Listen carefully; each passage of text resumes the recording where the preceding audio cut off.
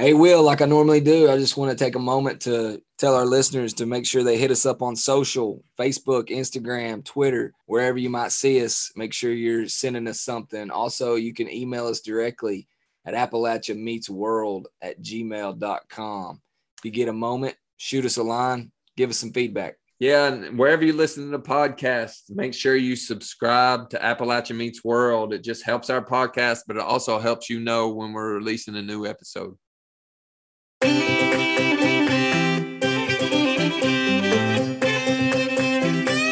grew up in the heyday of coal mining. I was born in 1951. I grew up when everything was thriving. I counted for my application 50 surrounding coal communities within a 20-mile radius of our site, most of which are gone and the rest of which are just a shadow of the conversation. Appalachia Meets World, a podcast about place and perspective, but always Appalachian. And don't forget, Will, tonight's episode is powered by SOAR. Shaping our Appalachian region. If you're an entrepreneur out there, especially in Eastern Kentucky, check them out. Appalachia Meets World. We are back. It's Will. And Neil, what up, my brother? Hey, what's going on? What's going on? Man, just chilling.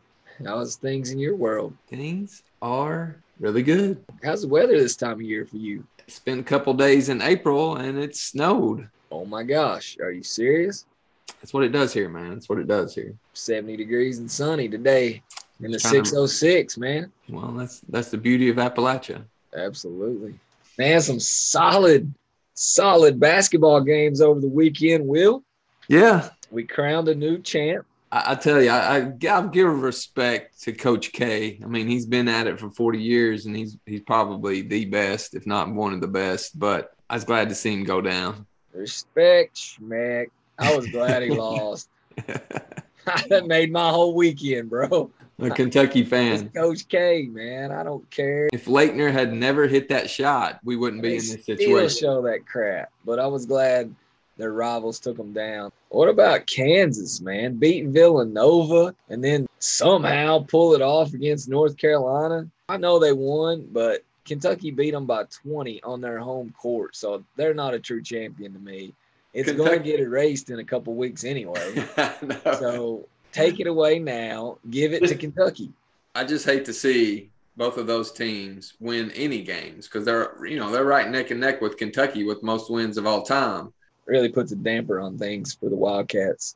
Yeah. I don't want to talk too much basketball, but it was nice to see Oscar Tshiebwe take away the Player of the Year awards. Well deserved. Yeah, absolutely. It's hard to believe that he is only the second player in Kentucky basketball history next to Anthony Davis to win the Naismith Player of the Year. That's crazy. As much history as we have. Unbelievable, really. Tremendous year for the guy. What a great ambassador he is for Kentucky basketball. So, well, I won't say probably. I think definitely better person than he is a player. Yeah, for sure. I was glad to see it happen to somebody like that. I sure hope he comes back, but I'm not so sure it's the best decision for him. We'll see. I also wanted to ask you, did you watch the Oscars? Man, slap that taste right out your mouth, boy. I don't watch the Oscars. But I know you saw the clip. Of course I did, man. How could I not? If you're a living, breathing human, you saw the clip everywhere. I did kind of think that was bad, honestly. I mean, I don't like the Grammys to begin with, but when you got a comedian up there on stage, I guess they can joke about whatever they want, right? I mean, they can. Entertainment. And had anyone else from the crowd that wasn't a star gone up there and done that, they would have gotten arrested on the spot. Tell you what, if I was there and I'd have walked up and smacked Chris Rock in the mouth, you better believe I'd be in the L.A. County jail. You'd still be in jail. Still be there. And I guarantee if someone like Jason Momoa was up there cracking that joke, that Will Smith wouldn't have walked up there. No way. No chance. I've talked to a couple different people and like they were, and you can put yourself in this scenario. So Chris Rock goes with the joke and then like Will Smith kind of laughs a little bit. And then he, out of the corner of his eye, kind of looks over at Jada and she's not laughing. And then it hits him. Like, Yeah. that ain't funny. No. Like, I'm at a crossroads here. What do I do? Do I laugh or do I make a scene and show my wife I've got her back? I know they only had a few seconds. It's like dropping your cell phone in the toilet. You look down and you're like, do I go after it or not? He looked at Jada and he's like, he only had a few seconds. Do I go on stage or do I sit right here? It's made a whole lot more sense to just get a bag of rice instead of what he did. Put that cell phone in the bag of rice. Yeah, there was one thing that also came out of that. I heard a quote. I don't listen to this guy because he really gets on my nerves. He has a show on HBO, but you know Bill Maher? Oh, yeah. All right. So he was on there talking about the slap, and I just want to read his quote so I don't mess it up. You know, he's a comedian himself, and so he was trying to make fun of it or whatever.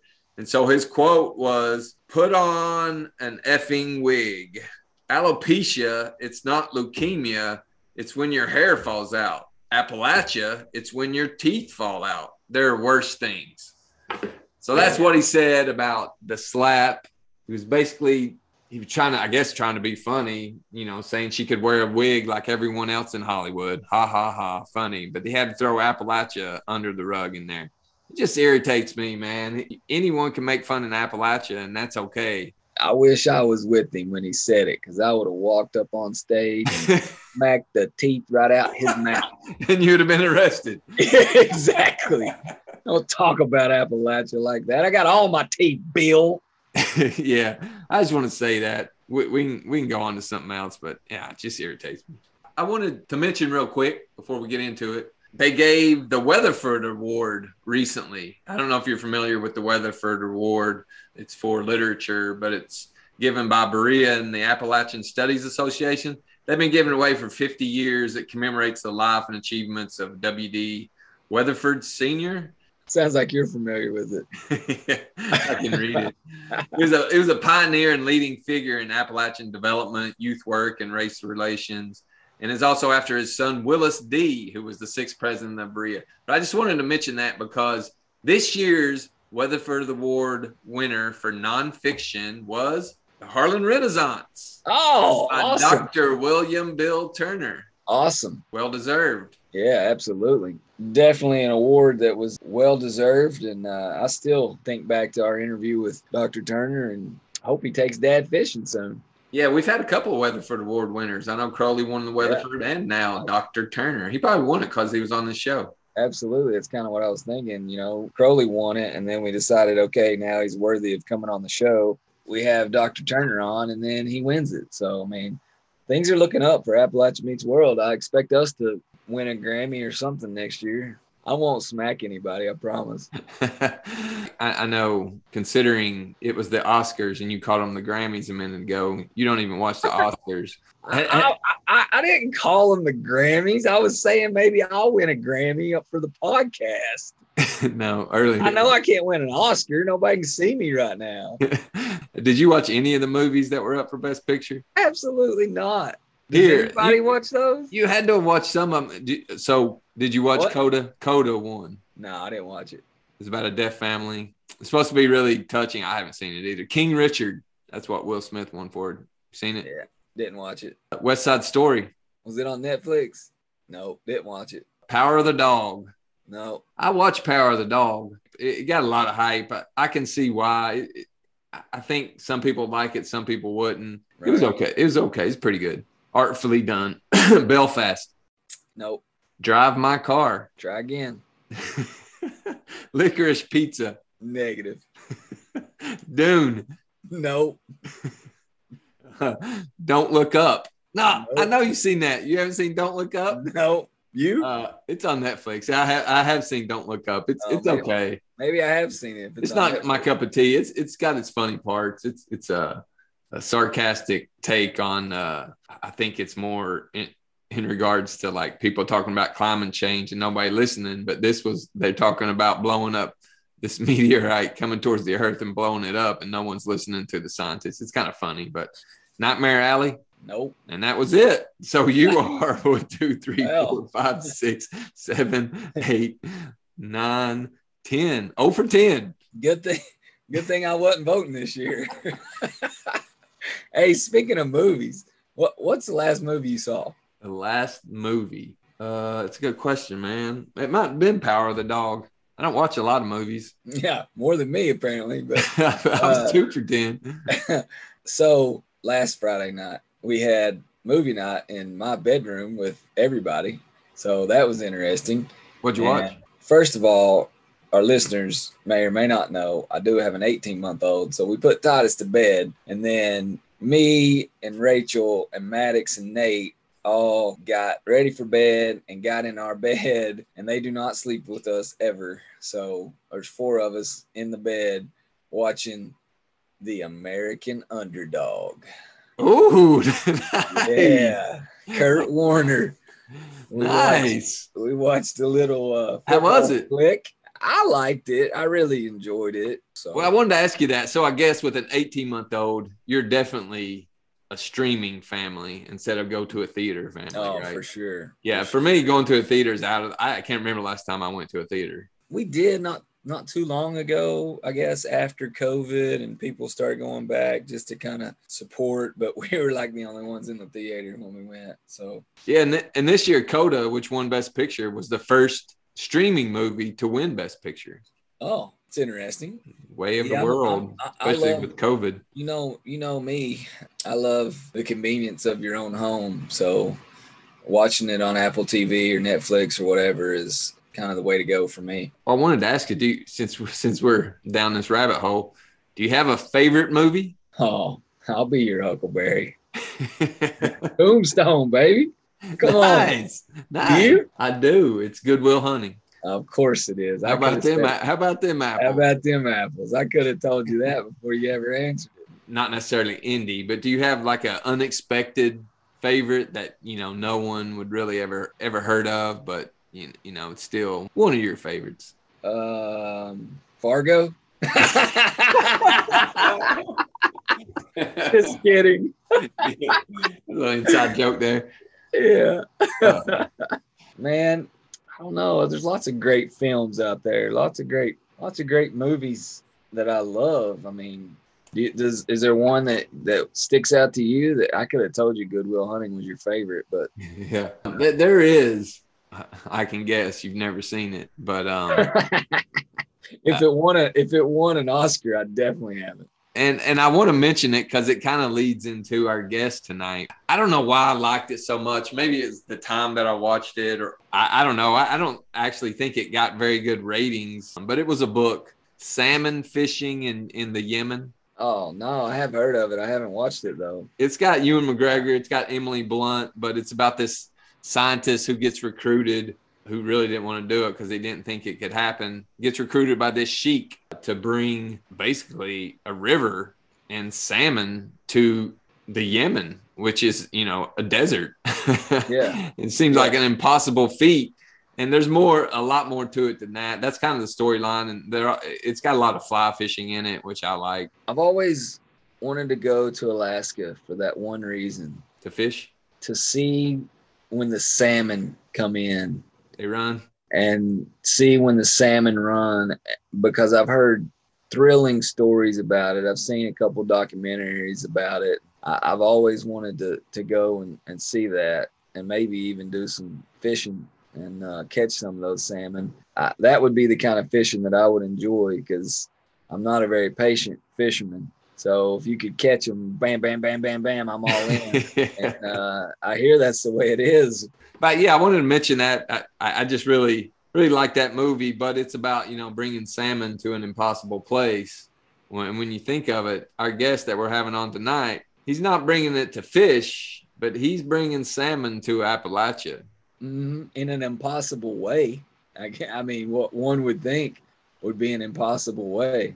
And you say impossible way, but it's got a lot to do with a federal program that is actually, they give the money to the states, and the states run their own program, but it's called the AMLR program. Stands for Abandoned Mine Land Economic Revitalization Program. It used to be the AML pilot program. And since 2016, the AMLR program has given out $777.5 million And they only give it to 6 Appalachia states with the most abandoned mine lands, and that's Alabama, Kentucky, Ohio, Pennsylvania, Virginia, and West Virginia. They also include 3 tribes in there. But it's pretty cool. Almost $750 million have been given to these abandoned mine lands. Just recently, West Virginia specifically awarded $24.7 million of that to several projects that range from trails to RV parks to lavender farms to tiny home manufacturing, and the one that we're talking about tonight is Appalachian salmon. And all that other stuff you mentioned is great, but this one is the most intriguing to me. It's really cool, and I look forward to getting into it with Mr. Caperton to talk about his new venture. Hey, Will, before we get Mr. Caperton on, do you have an app biz to share with our listeners tonight? Well, Neil, I do have an app. I actually have several app businesses tonight. Well, we just need one. You save the rest for next week. Well, they all are in line with what we've been talking about at the end of the intro here in regards to fishing and fly fishing. Okay. So I have few parts of Appalachia that are known for fly fishing. There are a few standouts in those locations. I just wanted to mention a couple. Fannin County, Georgia is known as the trout capital of Georgia, and they have a little shop there, Appalachian Anglers. I want to give them a shout out. You can check them out on AppalachianAnglers.com. They're actually in Fannin County, but more specifically in Blue Ridge, Georgia. Apparently some great fly fishing there, but this Appalachian Anglers are their own outfitters. You can give them a call and they can take you out on the rivers. There's also another one in Harrisonburg, Virginia. They have some really good fishing there too. It's called Mossy Creek Fly Fishing. It's a little outfit there, mossycreekflyfishing.com. It's an Orvis endorsed store. Another shop that I've been to, some great fly fishing around the Asheville area, but this one specifically is in Brevard, or really it's in Rosman, North Carolina, but most people think of it as Brevard. But it's called Headwater Outfitters. Headwater's a cool shop. It's not only an outfitter, but they also have, they have fishing. They'll take you paddling, they'll take you tubing, but they also have a little tap room that you can go into after your outfitters have taken you out on the river. That's something that I've done. It's a cool little spot, great fishing. I just wanted to mention them too, headwatersoutfitters.com. And the last one, just want to keep it local a little bit to the 606 in your neck of the woods there, Neil, right outside your front door. Saddlebrook Outdoors has been there since 1999. Have all your fishing needs. And this is lake fishing. This is bass fishing or anything you want to fish in Laurel Lake. Saddlebrook Outdoors has your equipment. They can get you equipped and get you on your way. Just want to give them a shout out as well. Also our dad's favorite local hangout. So glad you mentioned them. If you're into fishing, if you're into the outdoors, if you're into wading the creeks or whatever, check out your local shop. Most places have them. Keep it local. These are a few. Without further ado, Will, let's get Austin Caperton on and figure out what's going on with salmon in West Virginia. All right, let's do it.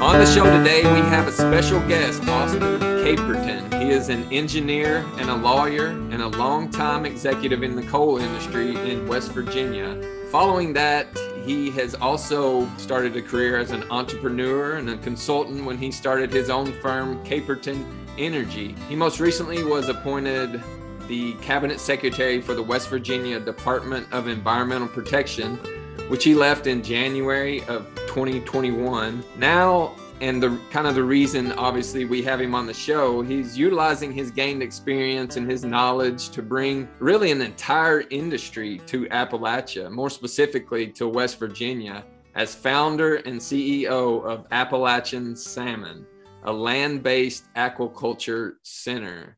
Austin, we wanted to greatly thank you for being on the show. We appreciate your time. Well, I appreciate you.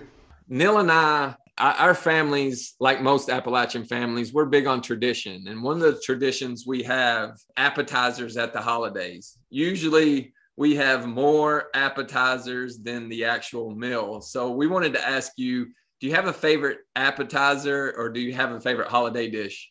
Whoa. I love shrimp cocktail. We've had a couple people say that. Yeah. You can't go wrong with a good shrimp cocktail. And my brother and I, we make fun of each other when we go to a Christmas party or anywhere where there's, a big shrimp bowl, that we fight over the shrimp and we call each other out. How many shrimp did you have last night? Well, in our family, our uncle is known as the shrimp guy. He brings shrimp to all the holidays. Not salmon, but shrimp. That's close enough, right? Ever figured out whether it's the shrimp or the cocktail sauce that I like the best? My dad likes to spice up that cocktail sauce, so it's always a hit at our Christmas dinner, for sure. Austin, now that we have that question out of the way, and before we get into Appalachian salmon, which obviously is why we have you on the show, just have a question about your time at the DEP. So you led the West Virginia Department of Environmental Protection, where you, among other things, dispersed $100 million in the abandoned mine land program. You helped West Virginia meet air quality standards for the first time in 40 years. You developed the TNT treatment facility, which is a ground watershed restoration project in the Cheat River. And you also, as a coal exec, walked a fine line as a former coal exec while leading a balanced approach, I thought, to environmental regulation and job creation, which you've often been applauded by the West Virginia Manufacturing Association. And I know there were a few things that came up while you spent time there, like the Mountain Valley pipeline, the Rockwell air quality permit, things like that. But after all that, we just wanted to ask you, through the lens of the DEP, what were some of the challenges you saw in West Virginia? And, what accomplishments were you, or maybe just one accomplishment that you were the proudest of in your time served? Well, you've been doing your homework, my friend. and thank you for the introduction. When I took that job, it was scary. The governor, I was a cyclist at the time, and I'd been in Chile and had a massive bike wreck. So I was in a sling and I got a call and somebody said, hey, the governor might want you to consider this job. And then I said, well, I'll talk. Then his chief of staff called and I said, well, if the governor calls me, I'll listen. So he called me and I said, well, I'd like to have a little bit of time to think and talk to a couple friends. So I said, can I call you back tomorrow? He said, yeah. So I talked to a few of my friends. One of the friends I wanted to talk to was my cousin Gaston, who you might recall was the governor of West Virginia from 89 to 97. And he's sort of my best friend and a mentor. And I couldn't get a hold of him, so I called the governor back. I said, well, I want the job, but I do want the chance to talk to Gaston before I say absolutely yes. He said, well, that's fine. You tell Gaston if he says no, I'm going to kick his butt. So I took that job, and I walked in, and I tell you, it was a really interesting experience. I'll say before anything else I'll say, I started work in 1969 as a summer student through 76, and then I went to work in the coal area.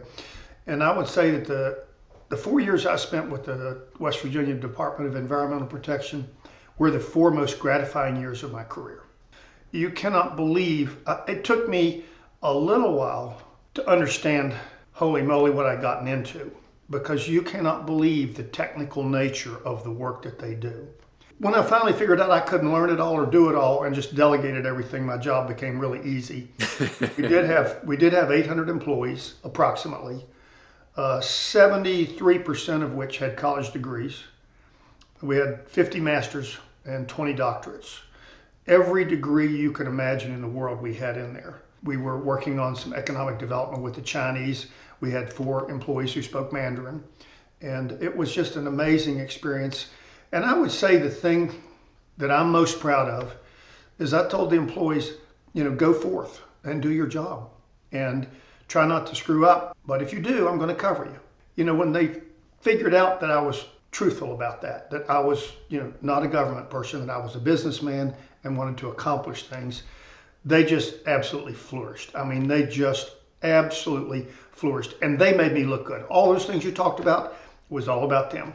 Some of those things got started before I was there. Some of those things got started while I was there, but it was really all about the employees. They are top notch. I think I read that you said as your time there that, job creation is obviously important in West Virginia, but that job creation started at the DEP. And to that point, that's something that you're doing with the Appalachian salmon, bringing and creating jobs in West Virginia. So we wanted just to ask you to let our listeners know just what is Appalachian salmon? Well, it's a dream that's got a little bit of money. I raised some money from 19 different investors who believe in West Virginia, and most made their fortunes here. And then we got this recent grant from the governor for $5 million under the AML program. It is a indoor facility, as you can see in the background, that is used for raising fish. And it's a well-known technology and it's used throughout the world, mostly to raise any kind of species in a 4-stage process. Egg, smolt's a little bigger, juvenile's a little bigger, and then the grow out stage. So for instance, for Appalachian salmon, I should back up and say, most of the people in the world that are using that are raising them to that juvenile stage and then putting them in a boat and taking them out and putting in ocean pens. We will have these large grow out tanks that you can see behind us. So we'll go through all 4 phases and actually produce the final product, which in the case of Atlantic salmon is about a 10-pound fish. And we'll process it on site and distribute it to just about anybody who wants it. Because we are within 1 day's drive of 60% of North America's population. Why salmon? Why West Virginia? I think the number 70% of the salmon that comes into the United States comes from the Norway and Scotland. And the other 30 comes some from Russia on the West Coast and some from Chile, in South America. And it's a huge market. Near 500,000 metric tons a year are consumed in the United States. I just went to a conference, and one of the speakers at the conference said he was convinced that there was another 600,000 tons available, more available market than actual market. So we plan to utilize the water, this vast resource of water we have, stored in an underground mine. Our site sits on top of 4 billion gallons of water, and it replenishes to the tune of 3 million gallons a day. And we'll take it out of one area and we'll use it in our facility. We'll deep clean it and we'll put it back in the mine. It gets a final cleaning and gets cooled again. It's just a big loop. I know you have a goal of producing the highest quality salmon, and that gets into this idea, I think, as you just described, and as we can see behind you, the recirculating aquaculture system. Does this RAS system, does it control the environmental impact, especially, I guess, when it comes to water? I think you just kind of mentioned that, but how does it set your facility apart? How does it make it different? Well, if you compare it to raising a fish in an ocean net pen, all of the droppings and so forth go to the bottom. Any contamination in the ocean can get into the fish. So if there's mercury or anything like that, there are what's something called sea lice or other diseases that the fish can catch. So in our facility, we eliminate all that. So we control the feed, we control the water, we control the temperature. And that sets us apart to a large extent because we have no exposure to outside elements. We have no predation. We don't have any great white sharks jumping over and getting in our net pens. It's fascinating because at the end of the day, maybe 5% of the water that's used is discharged. And that comes mainly in the sludge from the sewage treatment plant. Fish are like all of us, they poop. And you got to gather it and collect it and turn it into sludge and dispose of it somehow. Either take it to a landfill or apply it to fields, something of that nature. So it's a very, very clean process. How big is the facility that we see behind you? The current design is about an 18-acre building. Okay. I'm just curious as to how long of a process it takes from egg to actually being available for me to purchase. Somewhere between 16 and 24 months, depending on species. Okay. And we have the option in the facility to raise any cold water species. So it could be any of the salmon varieties, it could be Atlantic salmon, it could be coho salmon, it could be steelhead trout in the salmon family. They're just a giant rainbow basically, and they come from the northern and southern latitudes. So somewhere between 16 and 22 months depending on the species. I've told Will this before, but I've always dreamed of going to Alaska and being able to get out there and catch salmon for a month. I guess you're kind of taking the thrill of that out of the process for folks. You know, that assumes that you don't get eaten by one of those grizzly bears before your month's up, right? That's true. That's true. I don't know how we'll do it. You know, it's pretty early on, but my father, my whole family's been active, you know, in the communities in West Virginia. My uncle was our family historian. He believes strongly that the first Caperton, who we do have documented, he came here in about 1753. And he believes that he was a trapper and trader on the New and Kanawha rivers. You know, my great-grandfather is the first one that I know of that got into the coal industry back in the mid-1880s. We have senators in our back. I'm not sure about the facts, but Senator Adam Caperton was a U.S. senator, and I also think a senator for the Confederacy. We go back a long ways, and we believe in community service, and we believe in trying to do something for people in West Virginia. So we have a great recreational lake here in Raleigh County. It's called Lake Stevens. And my father was one of the founders, basically. He was on the first commission. He and a couple of other gentlemen came up with the idea that people that were coal miners had more disposable income. They were moving away from the coal camps. They were buying houses, and they needed recreational opportunities. So that recreational opportunity exists today, and it's a great place to go in Raleigh County. People come from all over. I really want to have a moving stream with fish in it that children can come in and catch a salmon. Now, whether we'll be able to carry that off and whether that's how far down the road, I can't say, but we want to be very open. We have a state-of-the-art recycling center in Beckley, Raleigh County landfill, and it has a big classroom, an auditorium. It looks out over with big glass windows, it looks out over the process that's ongoing. Children come in and they get educated about the whole, you know, recycling process. And I'd like to see us do the same thing. Yeah, I think that would be great. You know, you mentioned earlier the 19 investors. You also received some AML funds, which recently in West Virginia, they funded programs ranging from trails to lavender farms to production, manufacturing of tiny homes. But for your project, why was it important for you to put it on an abandoned mine, or was it important for you? Well, you can't really set foot in southern West Virginia or eastern Kentucky or southwest Virginia without touching an AML site. So we picked the site and we just happened to have some AML features around us. But our application says, hey, this is not just about that AML feature. This is about the whole of southern West Virginia, southeast Kentucky, southwest Virginia. You know, we have that 4 billion gallon reservoir within a 20-mile radius of where our site is located. There's about 110 billion gallons estimated to be underground. So the resource is vast, and you're not using it, and you're not putting anything dirty into the stream afterwards. And, you know, I grew up in the heyday of coal mining. You know, I was born in 1951.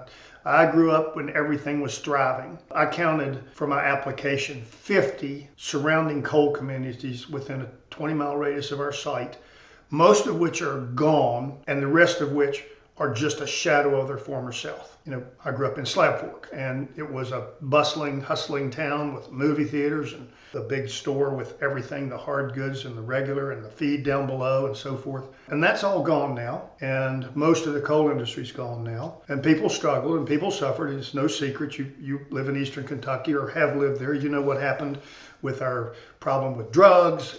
But people want jobs. And people want jobs. A friend of mine who was a state senator when my cousin was governor said, you know, people want jobs. They don't want to do nothing for the most part. To that point, I think there's this idea around coal mining jobs, the skills that they have are very transitional. So what role does the workforce play in West Virginia to your project, and how important is it to your project? Well, it gives us a big leg up. We might not have a lot of experience in raising fish, although we do have state hatcheries, and there's some local folks who are doing some rainbow trout and so forth.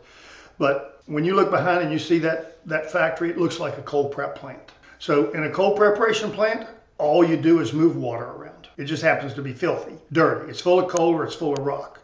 Well, in this facility, those coal miners are going to be able to come in and they get to move clean water. A good friend of mine and several investors started a smaller facility in Logan County years ago.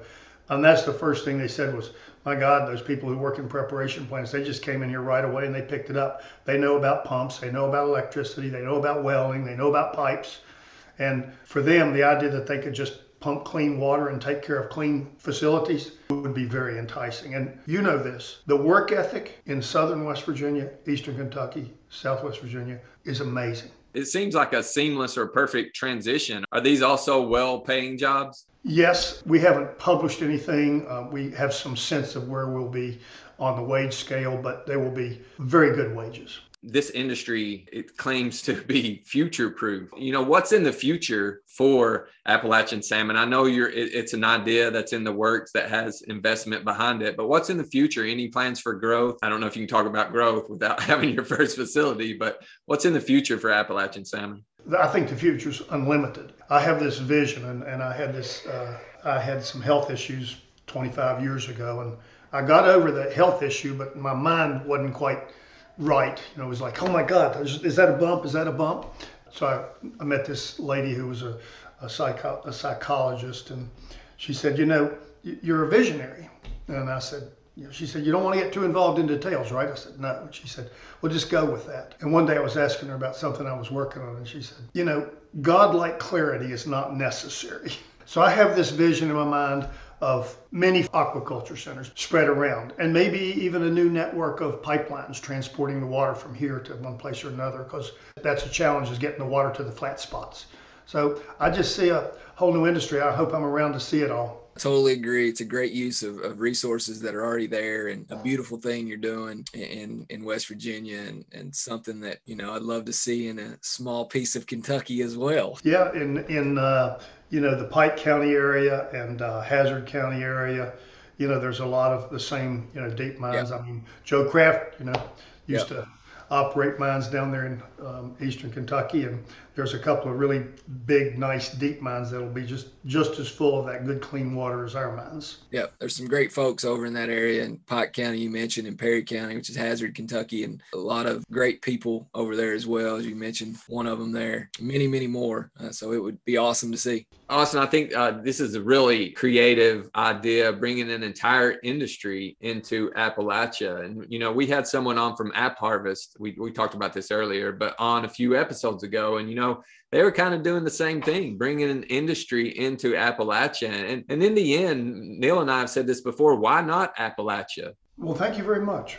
People say, well, it's a pretty large scale, you know, and it's going to take some time to get to that scale. And people have had problems before. And I said, well, somebody's going to do it right. It might as well be us. That's right. Great. As a longtime Appalachian like myself, I do have one question that I wanted to ask that we ask all of our guests. And I just want to know the first thing that comes to mind when someone says the word Appalachia to you. Community. Perfect. Yeah, when I grew up in Slab Fork, if you were disrespectful to a neighbor or in school and you got spanked, when you got home, you got another one. Yeah. You know, mom and dad didn't run to town to get a lawyer to sue the people and so forth. They said, if you got it, you deserved it. I don't want to ever see that happen again. But, you know, my gift came to me through growing up in Slab Fork. And my gift is I get along with everybody. So we all went to work, and then we came home and we played together. You know, we went to church together. We had the church picnic every year. We played baseball. We did all the things together. It was just a real open community. So consequently, I grew up loving people. I love everybody, and I can talk to everybody. And when I was with the DEP, you know, we had people coming in and talking through interpreters and so forth. Said, we just picked right up on that. I said, I've been doing that since I was 12. I mean, people came from Asia, people came from Europe to visit the coal mines. And they stayed in a place that we called the Clubhouse, which you're familiar with that. It was a little mini hotel in town because there wasn't any way to get anywhere else. So I grew up in that environment where, you know, the vice president of Ford Motor Company might be there for a night or two, then somebody from Japan Steel, Nippon Steel would be there, then somebody from Poland would be there. So it was really it was a great place to grow up and learn. It's a great Appalachian picture there that you painted of just being friendly and relating to all types of people. Will and I can relate. We spent many a days and summers and nights playing football in our front yard. And one of the things we always did when cars would pass by, no matter who it was, we always threw our hand up and waved, because that's what Appalachians do. And those people that refused to wave at us, we always knew there was something different about them. You know, that's so interesting that you say that, because When I was 16 and got my driver's license, and you drive down the road, about half the people you pass, you'd stick your finger up and they would too.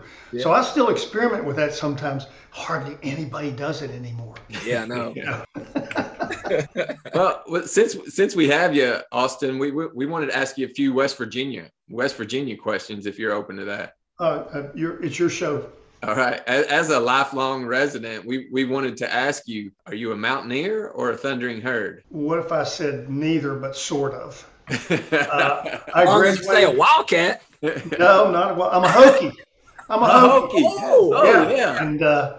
And growing up in southern West Virginia as a Hokie, whose father was a Hokie and grandfather was a Hokie, I took a lot of hard knocks from some of the Mounties. But then I swallowed my tongue and went to law school at WVU. Okay. And the thing that's made me a WVU fan is I got this really cool girlfriend from WVU who graduated from WVU, and she lives in Morgantown. And her dad's a big supporter of the athletic program, so I get good seats at games and so forth and so on. But nice. At heart, I'm a Hokie, and we won the ACC basketball tournament for the first time ever. Amazing. Yeah. It's a great game. We wanted to officially thank you for Oscar Tshiebwe. Oh, we appreciate that. Listen, and if it wasn't for St. Peter, you might have been in the national championship. Come on now. Well, my mother-in-law, God rest her soul, what an amazing woman. She grew up in Lexington or outside of Lexington on a dirt farm and was one of 13 children. She might have finished 8th grade. She married after the war, married a sailor. He moved her to Danville, Virginia, and then deserted her with 3 children. And I happened to get the middle child, whose name was Brenda. Mary worked as, if you've seen the movie Norma Ray, she was Norma Ray, tying together the loose ends in the Dan River Mills factory, retired and moved back to Lexington. I think she was so amazing. She should have been born in West Virginia. She was tough, but loving. She was a tough woman. I'm sorry, that's a little off subject, but no, I'm I sure do have a connection. I'm sure she was a Wildcat fan. My wife was in Lexington visiting her mother one Saturday, and she said, "God, we went out shopping and there was nobody out." I said, "There was a Kentucky basketball game on." Exactly. I wanted to ask you real quick, what do you think about the New River Gorge becoming a national park? Amazing for our area. Now, just to give you an example of economic development, Steve McDaniel was the former director of the DNR. I had never met him before we took office. A super nice guy, very successful business person from the Bridgeport-Clarksburg area. He related this to me. We have 5 state parks within a 1-hour drive of the national park. He's refurbished all of them, and he said, we'll be sold out year round now. So those parks went from probably maybe break even to profitable overnight. That's incredible. And of course, I have many friends that are involved in the river industry and the recreational industry over there. And I did a big swing of national parks in 2020. Went out west, and I think I'd get 6 national parks and some state parks and so forth. You can't believe the number of people in a national park that say, I got the passport, I'm going to every national park in the country. So we expect a huge influx. It's huge for our area. What's your favorite thing to do in West Virginia? Oh, geez. I have so many favorite things. Now, this is what I tell people. There's a lot of things I like to do, but there's nothing I really like to do more than 3 days in a row except play golf. So I used to love cycling. I had another accident back on Labor Day and fractured my pelvis this time. So I've given up cycling, and it's been a really, really hard decision because it's taken me so many places and introduced me to so many people. But I've given that up. I'm a golfer. I walk, I run. I'm just active. I like to be out. Best golf course in West Virginia then? Well, I live at Glade Springs, and we have 3 golf courses here, which actually Glade Springs was originally built by Slab Fork Coal Company. And there's 2 courses here that are in my top 5. The Cobb course, which is the original course designed by George Cobb, who at the time was the consulting architect for Augusta National. And then the Stonehaven course here is one of my favorites. The Pete Dye course in Clarksburg, the Williams Country Club in Weirton, and the Old White course at the Greenbrier. Those are my top 5 in West Virginia. I have one last West Virginia question. It's kind of a general question, but what do you love most about life in West Virginia? Oh, just the outdoors. I mean, we have a great climate, really. We got 4 distinct seasons. I'm not, at my age, that crazy about winter anymore, but my good friend who's the head of the Chamber of Commerce in the area Michelle Rodolini, has chastised me because I made that comment one night at the restaurant she owns, and she said, "Don't you know that brings us people in during this time of the year and so forth and so on, and that's economic development?" And so I have now moderated my opinion on winter. I'm a fan of Snowshoe. I like it over there. Yeah, that's right. That's she worked there for years. So. It takes me too long to get there. I just like a helicopter to pick me up and take me over there. Oh, have you ever gone to Winter Place just down the road here? I've never been there. I usually go out west. I'm a big fan of Big Sky, Montana. Is my favorite place. I can be in Big Sky about as quickly as I can be at Snowshoe. That's the truth. I used to be a skier. I haven't skied lately. Austin, we had one other question that we ask all our guests. You've kind of already alluded to it or answered it, but just where do you call home and what makes it home for you? What makes it unique? Well, I call home Southern West Virginia. It's just a special place. It always has been, has its ups, has its downs. But I think people don't understand what Appalachia did for the country. And I have a speech I used to make when I was with the DEP, and that is that coal built America. Coal heated the homes on the East Coast for years. That took the place of wood, so they didn't have to cut down all the forest to heat their homes. Coal, we live in an area called the smokeless coal fields. It powered the ships in World War I because they didn't make much smoke, and that was the only way you could see the enemy was the smoke coming out of their stack. And then when the mines mechanized in the 40s and during the war, everybody from Eastern Kentucky and West Virginia that didn't have a job, they moved to all the factories in Ohio and the steel mills and so forth, and they basically built the country from there. So I'm proud to be a part of this region. I'm proud of what this region accomplished for the United States. And it's a little bit of a shame that people don't realize that. They don't realize what Appalachia and the people of Appalachia did for this country, and the contribution was immense. I'm glad that you mentioned that heritage and that proud heritage that we have for our region. And it's such an incredible or interesting aspect that you come from this heritage, this long history, family tradition, and now you are transitioning into this entirely new industry. And you understand that transition, and you are bringing and creating jobs in West Virginia and Appalachia. And we just appreciate that. And I just want to say thank you for the time today. And we appreciate what you're doing there in West Virginia. Well, I couldn't thank you enough for letting me vent. And, I think you can tell by my demeanor that I'm passionate about this work, and I've got a passionate team behind me.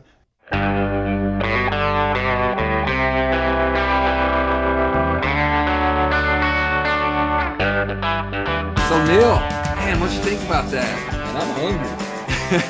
Seriously, I gotta be honest. We go from Appalachia being the ag tech capital to bringing in this sophisticated high tech facility to raise salmon. I'm still kind of processing it all, like trying to figure out how it all is going to work. Man, I know he did a great job of explaining things to us, but seems remarkable. Keeping it sustainable, but using the water from the abandoned mines. How cool is that? It's resourceful and it's sustainable. And as we heard, it doesn't affect the environment. Just another Appalachian moving forward after the coal era, I guess, and finding a way to make it in Appalachia, regardless of what resource is or isn't available. So kudos to Mr. Caperton for what he's doing. Yeah, it's just a really cool contrast to the fact that he was an old coal exec. He understands the transition and the transition that needs to be. And he not only is starting a business, he's bringing an entire industry into Appalachian. We've heard that a few times on our show from other people, but I mean, this is a cool, innovative thing. And like you said, kudos to him for going forward. I'm really impressed, honestly. So I can't wait to see this thing in action. I'm looking forward to an invite for sure. Take his place out. So I'd love to tour it. Not to put you on the spot, Austin, but you didn't mention that a few minutes ago. So, I can send you my address for that invite. Moving forward, Will, is there anything that kind of hit you for our Of Place segment tonight? Yeah, in regards to Of Place, as Mr. Caperton was talking about his company, about salmon in Appalachia just made me think of growing up fishing. Dad used to take us fishing. You know, he was on the Redman tour. We would go on weekends to weigh-ins, bass fishing in lakes. That's what he did. And as I've grown up, as I've gotten older, I've kind of transitioned into fly fishing. Even though it's still fishing, you have to learn how to fly fish. It's a little bit different, a little bit of a transition. Dad told me when I told him, I tried to take him out fly fishing, he told me fly fishing was for people that didn't know how to fish. So there's that mindset. And as Mr. Caperton was talking, as he was talking about his business, you know, he came up in the coal industry. And now, as you can see, he's transitioning into an entirely different industry. He's creating his own industry and transitioning from the coal industry that he used to work in into this sustainable, environmentally sustainable aquaculture facility. And I just wanted to point out that there's this transition that he's made from coal into this brand new industry. However, as he pointed out, the skills learned in the workforce in the coal industry easily transition into this new industry, this new facility that he has. And so I think when we think about transition, when we think about industries, we shouldn't be scared of change. We should be, you know, willing to accept that there are different industries, and diversification throughout Appalachia is a good thing.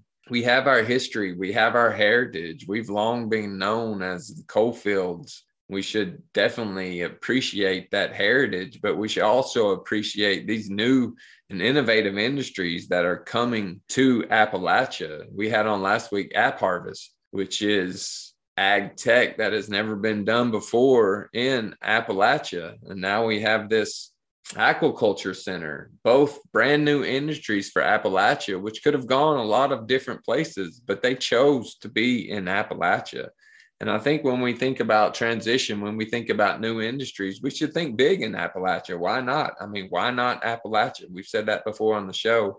And I just wanted to make that point. As he was talking, that was something I was thinking about, you know, how he has come full circle in regards to being in the coal industry to now transitioning into a whole new industry in regards to aquaculture.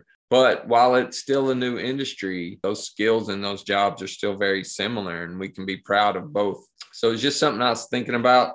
Bass fishing with Dad to now fly fishing in the streams. It's a little switch, but when you get down to it, it's still the same skills. It's still catching fish. Absolutely. I look forward to buying the West Virginia salmon in my local Kroger here soon. Again, kudos to him for what he's doing there, and I'm excited to see it in action. I thought back to those weigh-ins you mentioned with Dad, and you know, I think that was a result of my first surgery in life. You guys gave me a trophy that he won when I was 2 years old, and I jabbed it in my right eye. And, I remember I still have a scar from it, so you know, maybe that's why Dad never took me fishing anymore. But, that or you ate all the ho-hos. Yeah, I did like to eat on the water, so something about the water. But yeah, man, you mentioned that, and it sparked a memory to me, and I still got that scar to prove it. Dad won that tournament, so it must have been a good weigh-in. I don't remember jabbing it in my eye, but just be careful with the kids out there, folks. I guess I can end it like I usually do. Till next time. Peace. I'm up in the mountains again. I'm getting lighter, the air's getting thin. Now I'm facing down with a grin. I've been in the city too long, sidewalks and buildings and singing sad songs. Now I'm back up where I belong, in the mountains.